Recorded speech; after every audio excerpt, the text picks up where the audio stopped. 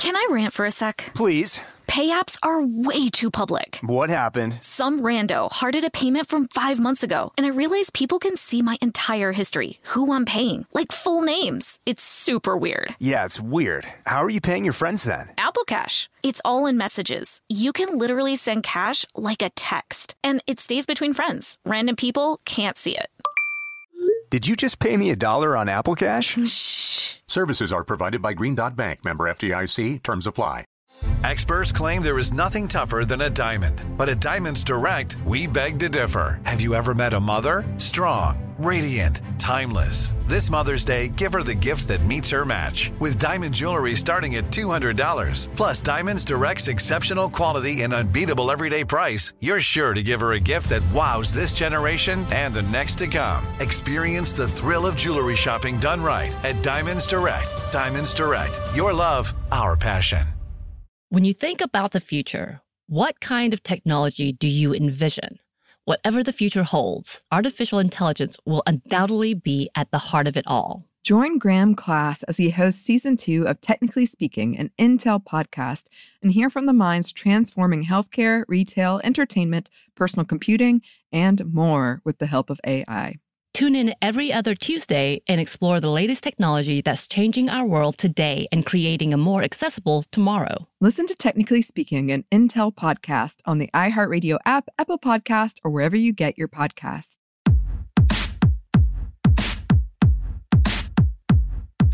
Hey, this is Annie. And Samantha. And welcome to Stuff Mom Never Told You, a production of iHeartRadio's How Stuff Works.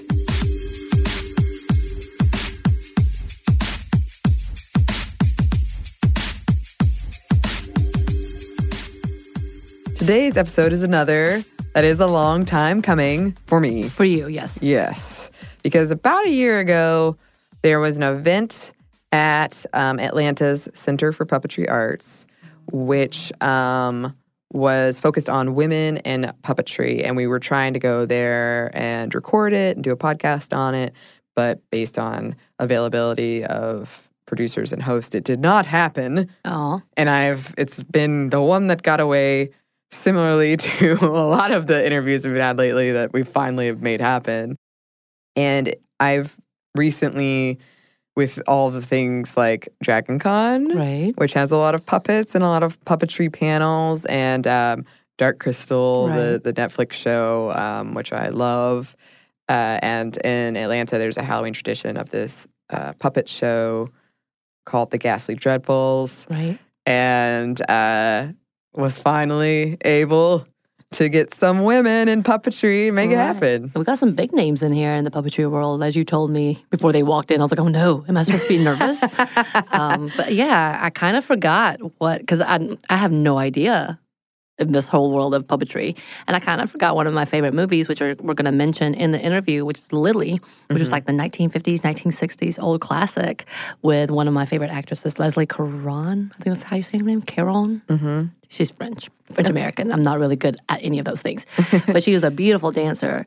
And there's this whole, and we talk about the synopsis of the film, about her interacting with all these puppets. Mm-hmm. And I kind of was like, wow, yeah, there's a whole depth to puppetry that I didn't think of outside of Sesame Street. Right. And it's interesting you say that because I never watched Sesame Street. Wow. So I had like a reverse of what I think most people in at least the United States have, where I never saw Sesame Street. Muppet Babies? No. No, none of those? Mm-mm. I did see Muppet Christmas Carol. Okay. See, that's what I think of. Right. For me, it was definitely Dark Crystal. That was something that when I was a kid, I was a weird kid, and I loved the movie. Well, I guess Labyrinth as well as Neverending Story is on those lines too. Yeah, and that's the thing. And I feel like a lot of us don't realize that we're seeing puppets in a lot of different forms, and that also is something we're going to touch on. But I guess we should get into the interview because we keep spoiling I know. everything. It was very exciting. I felt like I learned a lot. It was a lovely interview, and you'll hear from our guests, but some of them flew in today. Right, from Quebec. We have to go visit them during that little festival. I am planning on it. I am in. Yeah, it was a great conversation, and actually we might follow up and have another, because there are a lot of women puppeteers came out of the woodworks when I put out my feelers. And I was like, did. ooh. So if any listeners are hearing this and thinking, that's me, you should write in. Yes. But in the meantime, we'll let our interviewees introduce themselves. Hello, my name is Louise Lapointe. I come from Montreal in Canada, and I'm the director of Castelier, which is an organization devoted to puppetry arts, presenting puppetry arts. So every year we organize an international puppet festival, presenting performances for children and for adults. And also we have a regular season. Cool. Hi, I'm Kristen Haverty, and I'm the producer at the Center for Puppetry Arts here in Atlanta, Georgia. And while we don't have a festival, we present work for families and for adults throughout the year. And also have a museum and education program as well. Yes, I'm a big fan. And I'm sure I would love everything you've got going on as well. But once I make it to Quebec. Anytime. Yes. And we like to start with kind of a very baseline definitions on the show. So if you wouldn't mind, what is puppetry? Because I think when a lot of people think about it, at least here in the States, there's one particular thing they're thinking of. So if you could kind of expound upon what is puppetry. Oh, yeah, I think of Sesame Street. Exactly. That kind of thing. Yeah, I think that's true.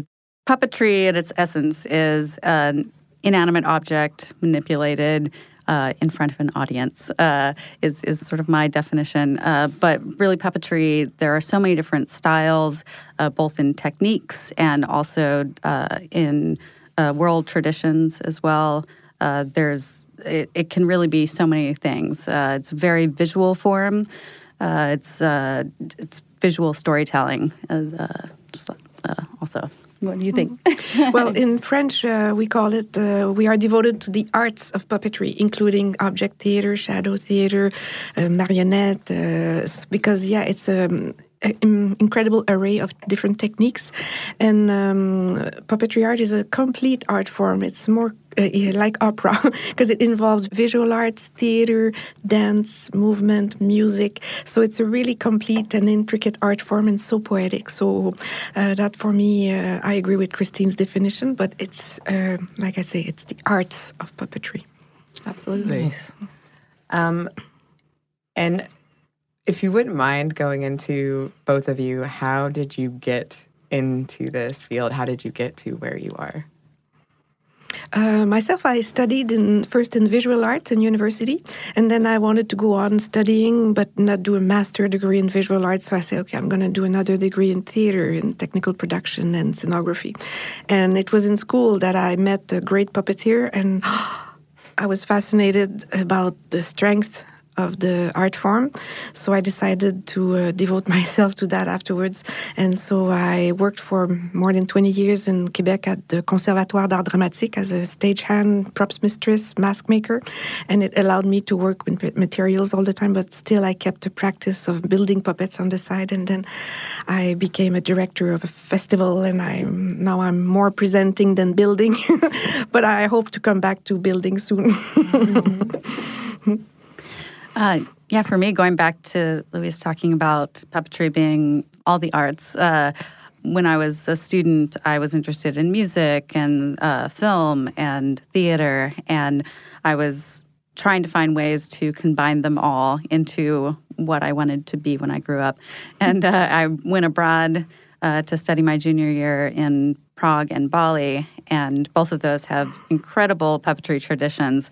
And suddenly it sort of clicked for me, and I realized that puppetry was such a vibrant art form, and I wanted to know more about it. So I came back and happened to, my college professor happened to be an amazing person in the puppetry field, Dan Herlin, who is in New York and doing really great work. And so I studied with him after I was back, and then went and toured for a year as a touring puppeteer, and in the Northwest, which was an amazing experience for anyone who has ever been on a theatrical tour. It really gets you in the trenches, and is also just a really great learning experience for how audiences respond, because you're in a different town every day in front of a different audience, really, and so doing that with this puppetry company was really taught me about the art form and about performing in general. And then I moved to Atlanta, and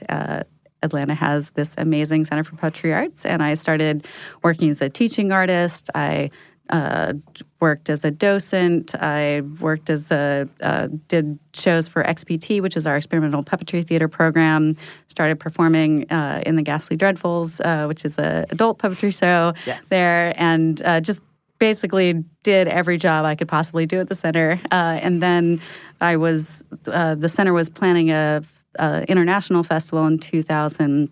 It was going to happen in 2009, and my producer was looking for someone to help with that.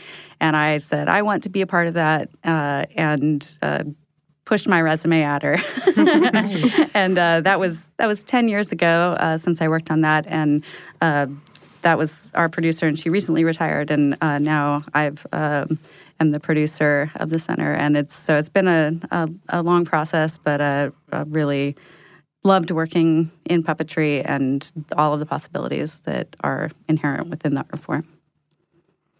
Yeah, and that's something I personally really curious about because I've seen a lot of, I think people forget that there's puppetry in a lot of big movies, and you just don't think about it in the same way, and you don't appreciate it in the same way, perhaps.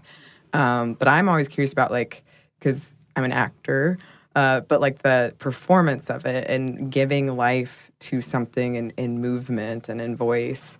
What about it? Is there something specific that drew you to puppetry, or is there something about it that you love, that you find very unique to it?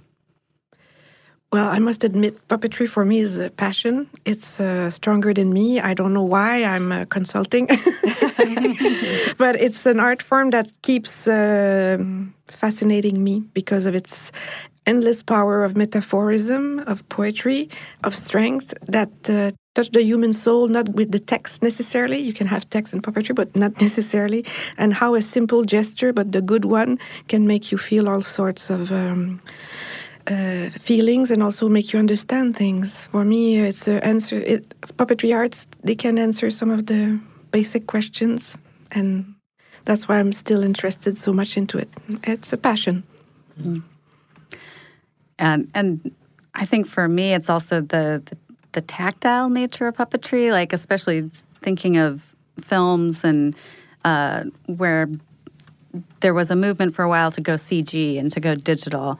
And so many people are now going back to puppetry to achieve those effects because they're realizing there's just nothing quite like that actual physical object being manipulated by an actual human being in real time.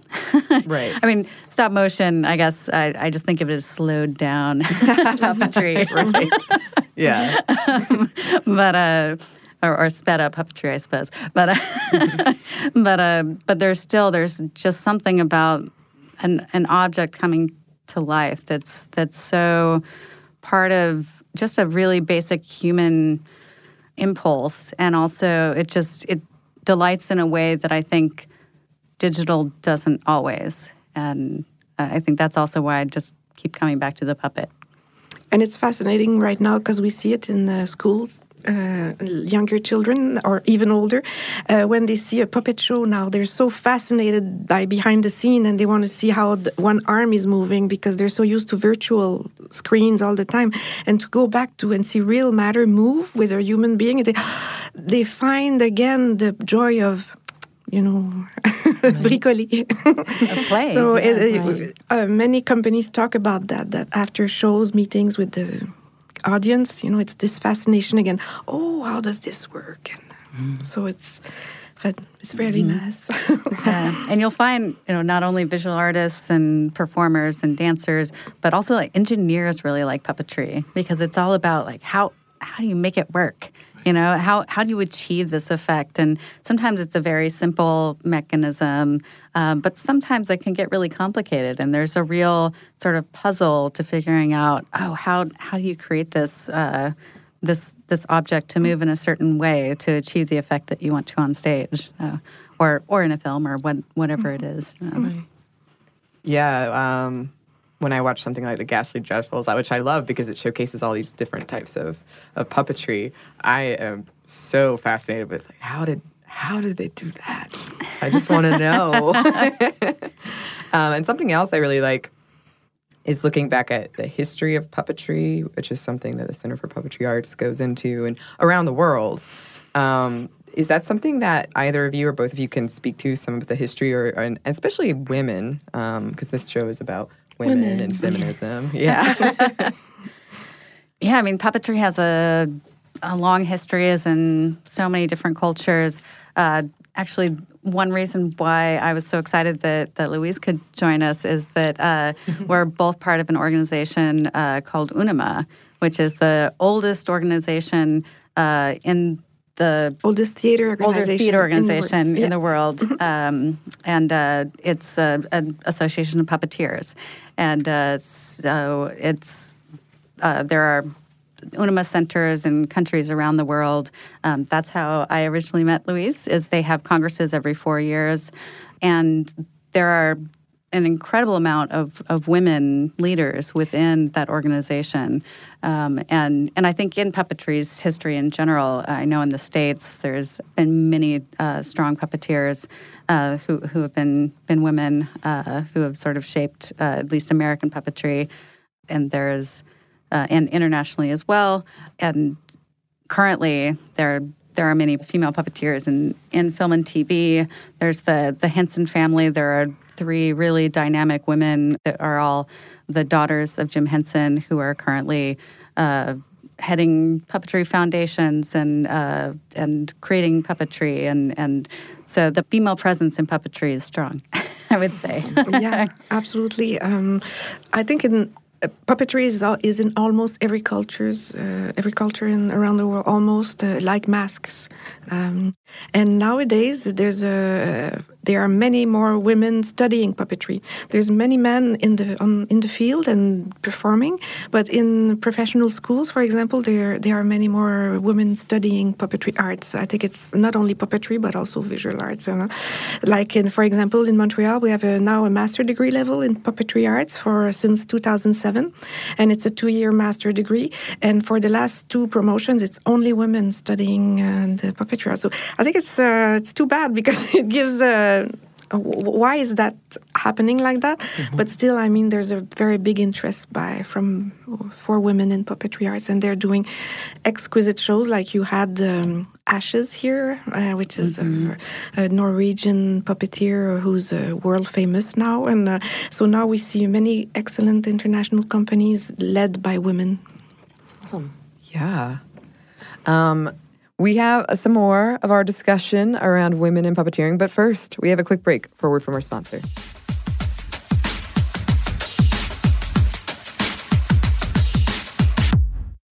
Can I rant for a sec? Please. Pay apps are way too public. What happened? Some rando hearted a payment from 5 months ago, and I realized people can see my entire history, who I'm paying, like full names. It's super weird. Yeah, it's weird. How are you paying your friends then? Apple Cash. It's all in messages. You can literally send cash like a text, and it stays between friends. Random people can't see it.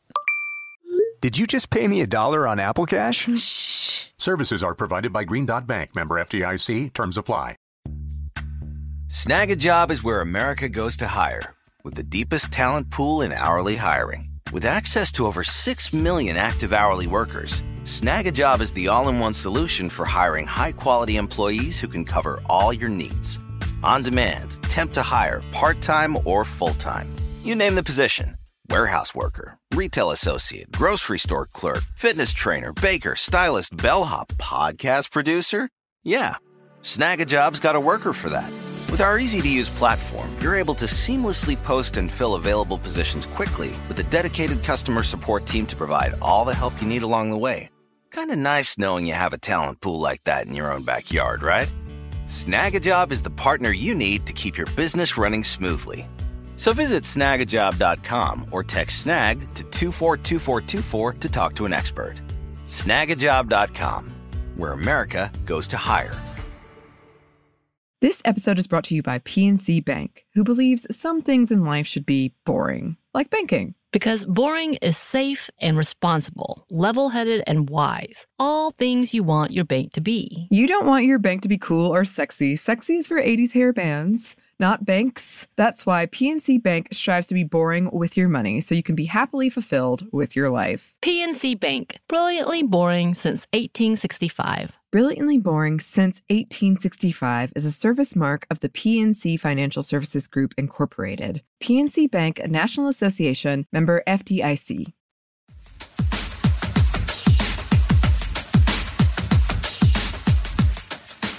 And we're back. Thank you, sponsor. Now back to the interview. One thing that I find fascinating about the history of puppetry is how it was able to provide commentary on social things when perhaps no one else could, when it was sort of a dangerous thing. And before we started recording this, I was reading about like puppetry used for empowering women in South Africa, and erotic puppetry in Turkey for women, like something that they're able to comment on that maybe they wouldn't be able to. And so I'm wondering, how do you think that puppetry can transcend in that way? I also saw, I think one of the panels at one of these festivals or conferences was about using puppets for people who had experienced sexual trauma or something, like using it to help in that way. Just other ways that puppetry is this powerful art form. Yeah, I've seen it being used for child therapy. Like it's a form of therapy for a lot of children who's gone through trauma. And it's not necessarily that they're playing out trauma, but it's something to help kids speak up. What is it about that? That is a good question, because I've seen that as well, that children are able to communicate with things through the puppetry type of things. How's that even become a thing? That's fascinating too. Well, puppetry and therapy, it's a big association also around an international association. So, yeah, it's such a useful and strong tool to do therapy, and you need many experts use it to deal with different traumas with children and for adults. And I think because puppetry is so strong, because it's a mirror. So it's not you talking, or it's not someone talking to you, it's the puppet. So it's much more easier to get the distance. And I'm not a therapist, but I know the power the puppet can have, and I think that's why it's very strong. Right. Yeah, I agree.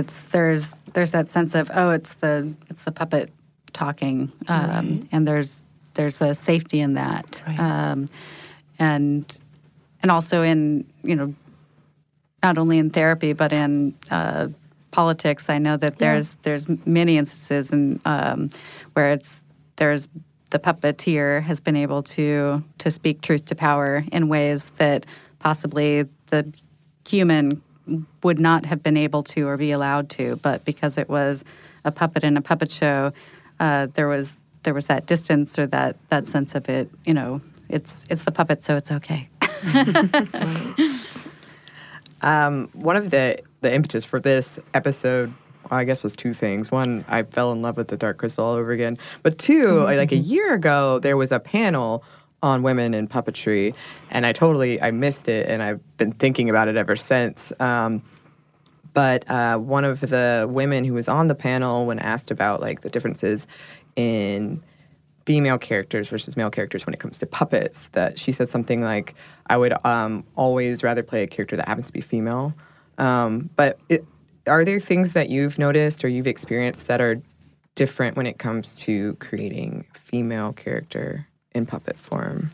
In my experience, one of the values of puppetry is that you can be so many things that aren't what you physically are. You can as a performer, you can stretch the boundaries of what maybe an audience might perceive you to be on stage. You can be 5 different characters that are completely different in look, size, personality, whatever that is. I think, there's certainly lots of males that perform female roles and females that perform male roles in puppetry, and there's some value in that. I think that sometimes and this can be in, it's not just exclusive to puppetry, but you can delve into stereotypes that can be dangerous, or not dangerous, but just questionable. Right. Should think about them. So I think that there's, you still have to be very mindful of representation. And because puppetry is such a strong representation, you can create something that is your visual idea of what a character is. And that way, it's like, it does bring up questions like, why does a witch always have to have a certain look, or and because you are able to physically sculpt, create this image of this character, which is a combination of characteristics, and it is a personality. How do you create that rich personality within your visual design? That is mindful of not drawing those very simple conclusions to, this is this kind of character, so it's going to look like this. Or I think that's always a challenge in puppetry.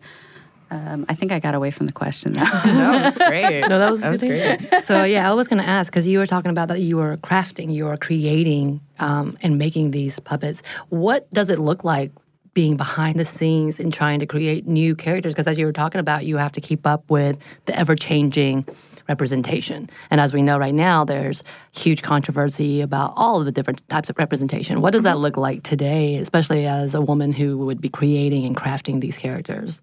Well, I think puppetry stays a great tool to fight against this gender characterization. And I'm thinking maybe that's why there's so many women studying it, because it's excellent way to break molds and propose something else.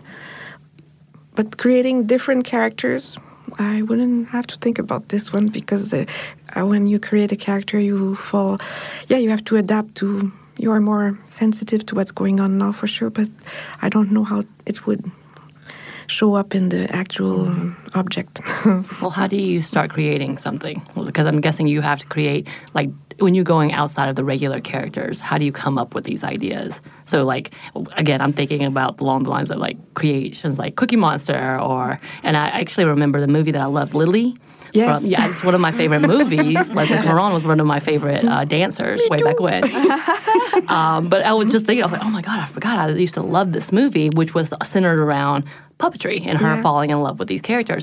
And some of these characters are very unusual characters, as we see. How do you come up with these ideas? Or how do people? Well, to create a character, you start discussing with the director, or with yourself if you are the director. But you make a discussion on what's the character about, what's his emotion, her emotions, what's his movement, how does it move.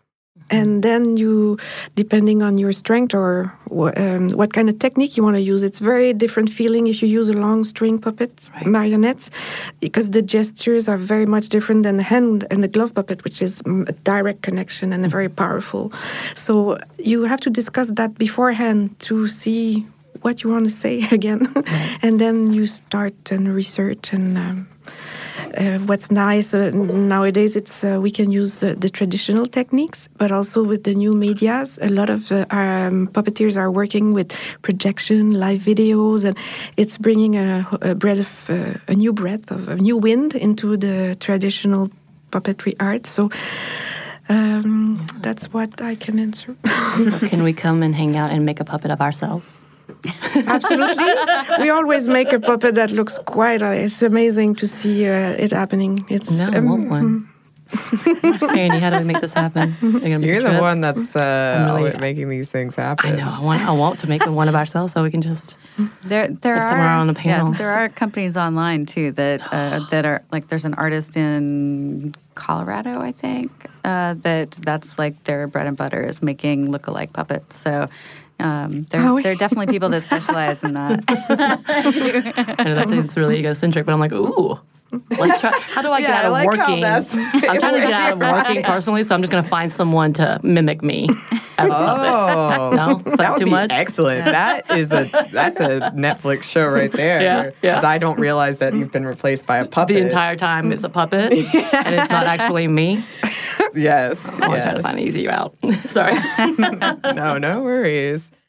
But I think that is an interesting point as far as in deciding a puppet design. Part of it is what is the technique, because how does each form of puppetry has a very different feeling to it. Hand puppets like the Muppets. That's a very direct. You can get a lot of emotion out of the faces, and there's a real directness to that approach. Marionettes are perhaps they're a little more. They can be graceful, but a little more removed, I would say. Yeah, the distance makes a there's big a distance. Even the distance between the puppeteer and the puppet, it just changes the personality and the sense of what this the feeling for the audience. Same with like direct manipulation.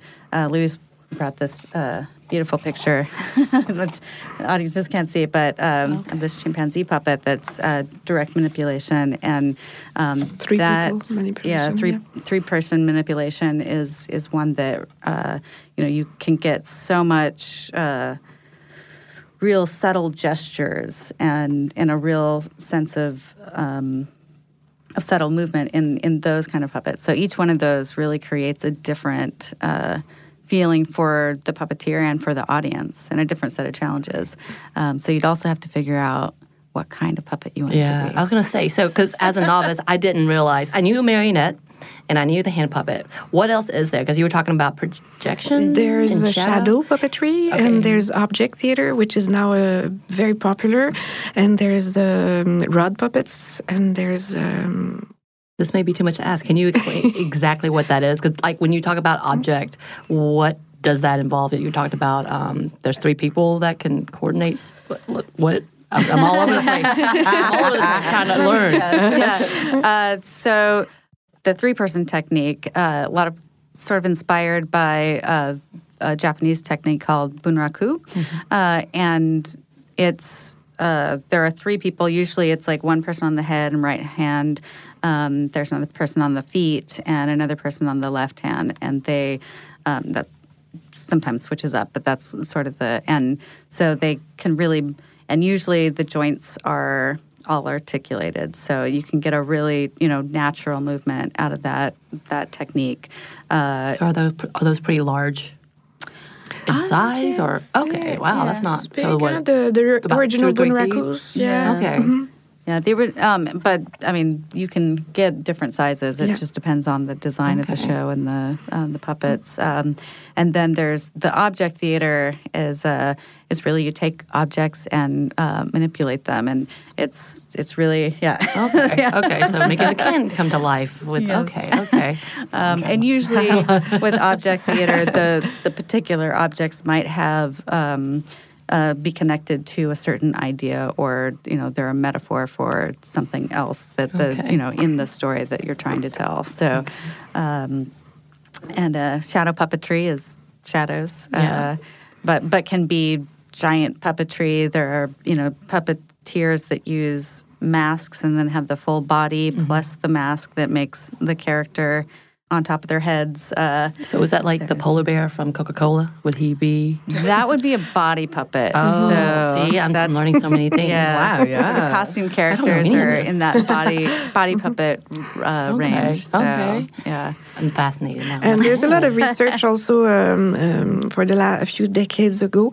Shadow puppetry, for example, they used to be screen and shadows, and you would look in the front, and if you were a man, in the back, if you were a woman, they would be separating. But now there's a lot of research. You see the actual puppeteers holding the shadow and working with the lamp in his hand and moving the shadow, and the shadow is at the back of the stage and at front of the stage. Right. So it's fascinating. It's always questioning the relationship between the puppet the object, and the actor, the manipulator. And in this questioning, it's very interesting what's happening, and there's a lot of ongoing research about that. And what we must stress, I think, too, is that more and more we have to say that puppetry arts was always for adults and family, but nowadays it's for many years it's always still often seen as only for children. Right.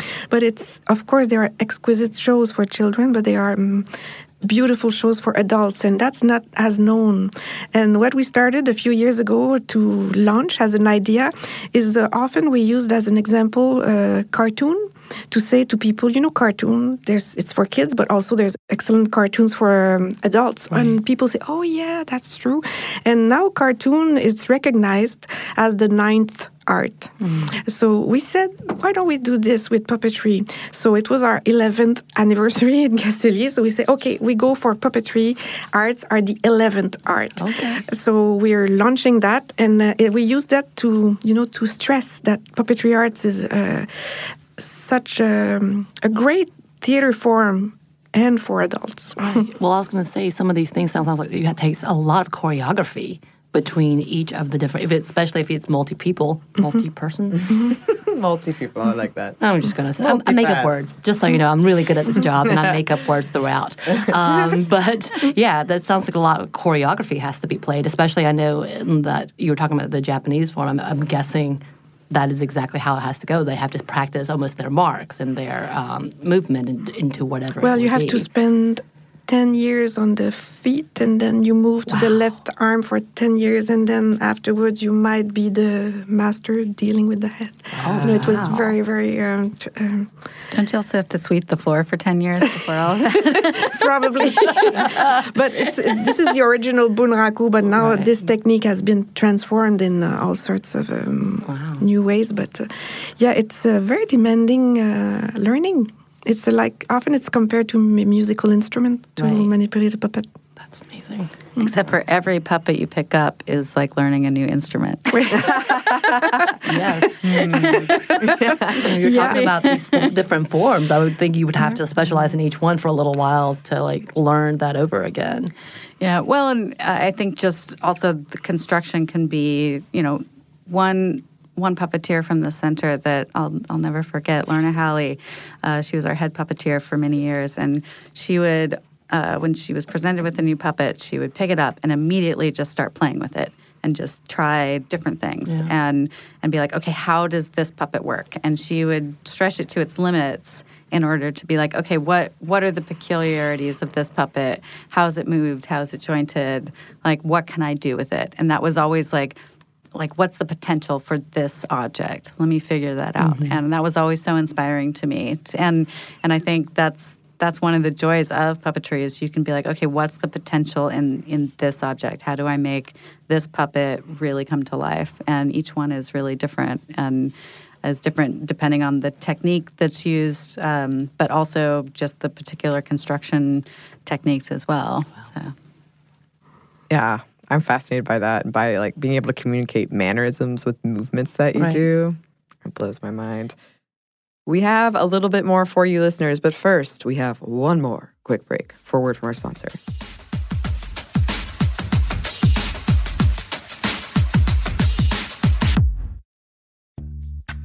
Snag-a-Job is where America goes to hire, with the deepest talent pool in hourly hiring. With access to over 6 million active hourly workers, Snag-a-Job is the all-in-one solution for hiring high-quality employees who can cover all your needs.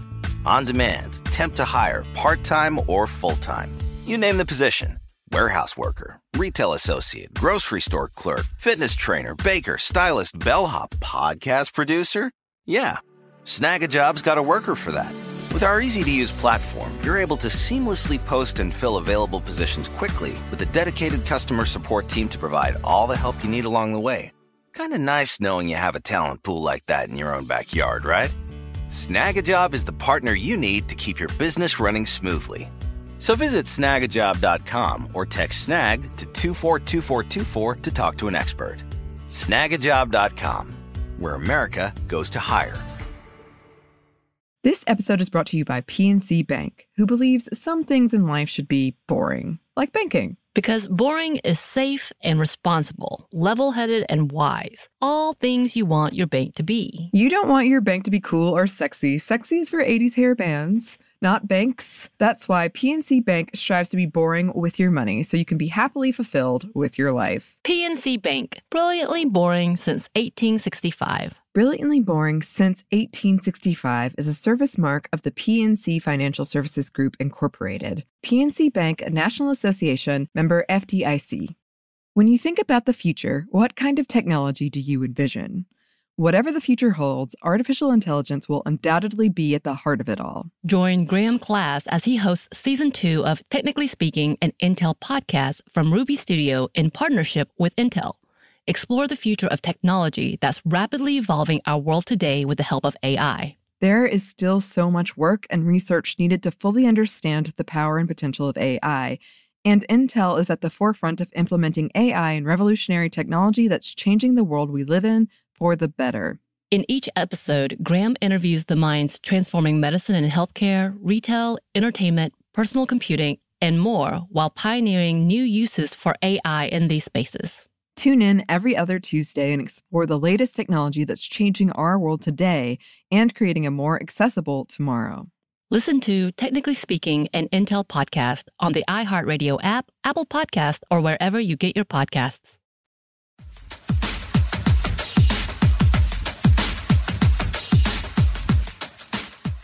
And we're back. Thank you, sponsor. Let's get back to the interview.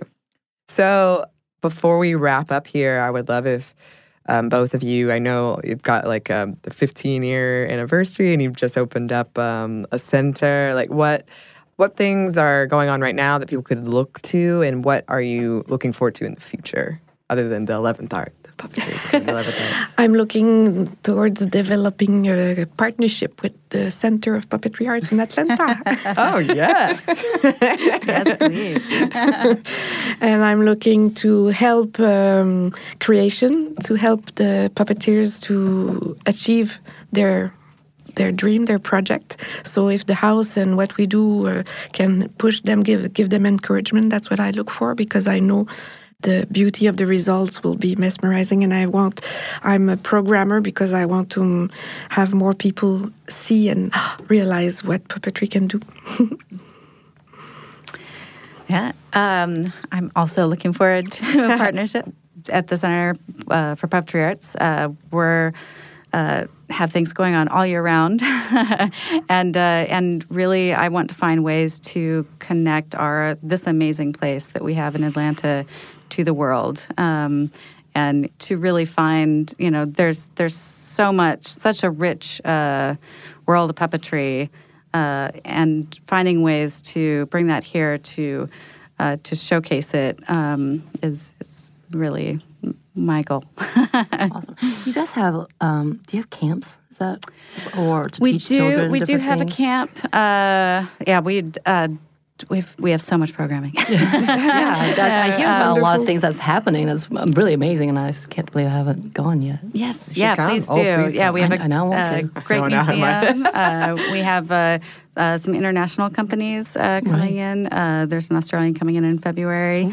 And we've got museum programming all the time, family programming all the time. We're just about to open up our annual Rudolph the Red-Nosed Reindeer. Christmas time. Yeah, I know. It's already here. Right. So where can we find you on the interwebs? Castelier.ca. Okay. Yeah, Castelier means puppeteer. It means the person who worked in a Castellet, which is the puppet theater in French. So Castelier means puppeteer. Okay. And www.puppet.org, which is the center's website. That's simple. It's like great bio. Simple, I think. yeah. Can find you immediately. Yeah. That's awesome. And listeners, definitely go check out, if you're near either of these centers, go check them out. May I ask you a question? You're an actress? Yes. Would you work with puppets? Have you been in a production with puppets? I have, yes. Much more of the monster coming after you variety. And I have, in case it wasn't clear, I go to the Center of Puppetry Arts pretty regularly, and I've made some puppets there, but I have no real experience beyond that. But very interested. Yeah, I would love to work with them more. This was definitely her idea. She was really excited about doing all these things and has talked about Dark Crystal and how much she loves it. So yes, which is the interesting thing about that, going back to your point about how a lot of people, at least where we are, associate puppets with children. I had a friend who I made her watch that. Not me. And she was so upset at me because she's like, it's puppets. It's supposed to be happy. And I said, nuh-uh, not always. So I think it is changing as we are more exposed to it and also as we more recognize it. Because I think some people just don't think of puppets when they see them in bigger Hollywood movies or TV shows. They don't realize that that's a puppet. Right. I will say when I watched Lily, how it represented different personalities of that one man, and it was like, 5 different characters? It was pretty. I was like, that's really thought-provoking. I didn't think about how this was extensions of himself. Have you ever seen the movie? No. You're going to have to go watch it. It's really good. Yeah. I forgot how much I love that movie. Okay. Okay. That's awesome. Thank you. I was really, because I didn't know anything about this. I was like, Annie, this is all you. Now I'm really excited and have to come visit. Please. You should. Okay. Yeah. And Louisa's festival in March is phenomenal. So Thank you. That's awesome. So where is it in Montreal? Montreal. Yeah, Okay. Guess where we're going in April. You're welcome. We've been trying to write up trips. Yeah. This is where we're coming. I would happily do that. Yes, thank you both so much for coming. Thank you very much. This brings us to the end of our interview. Unfortunately, we had some time constraints, so we would have kept going and going and going. I had so many more questions. I know. I did. You got really into it at the end. I was like, yes, it's happening. Like, oh, yeah, and this and this and this. I feel like we had a connection. At one point we were talking about Lily, as we were talking about. I think you did. I feel very happy about this. And as we said, any listeners who are ever in those areas, Montreal or Atlanta, and I'm sure around the world, please write in if you have a similar center where you are. Check them out. They're really cool. I haven't been to the one in Montreal, but I can feel in my bones it's very cool. And we're planning. Oh, yeah, we're going to go. I feel like this is definitely an episode happening in March. Yeah, so we'll be there. We're just going to go ahead and say, yes, that's happening. And we'll probably have a bit more to say about this later. But that is all for today. Thank you, guys. Yes, thanks so much to our interviewees for coming in. Thanks, as always, to our super producer, Andrew Howard. You're amazing. And thanks to you for listening. And as always, you can write in at our email address, stuffmediamomstuff@iheartmedia.com. You can find us on Twitter @momstuffpodcast or on Instagram @stuffmomnevertoldyou. We would love to hear from you. Yes, please. Stuff Mom Never Told You is a production of iHeartRadio's How Stuff Works. For more podcasts from iHeartRadio, visit the iHeartRadio app, Apple Podcasts, or wherever you listen to your favorite shows.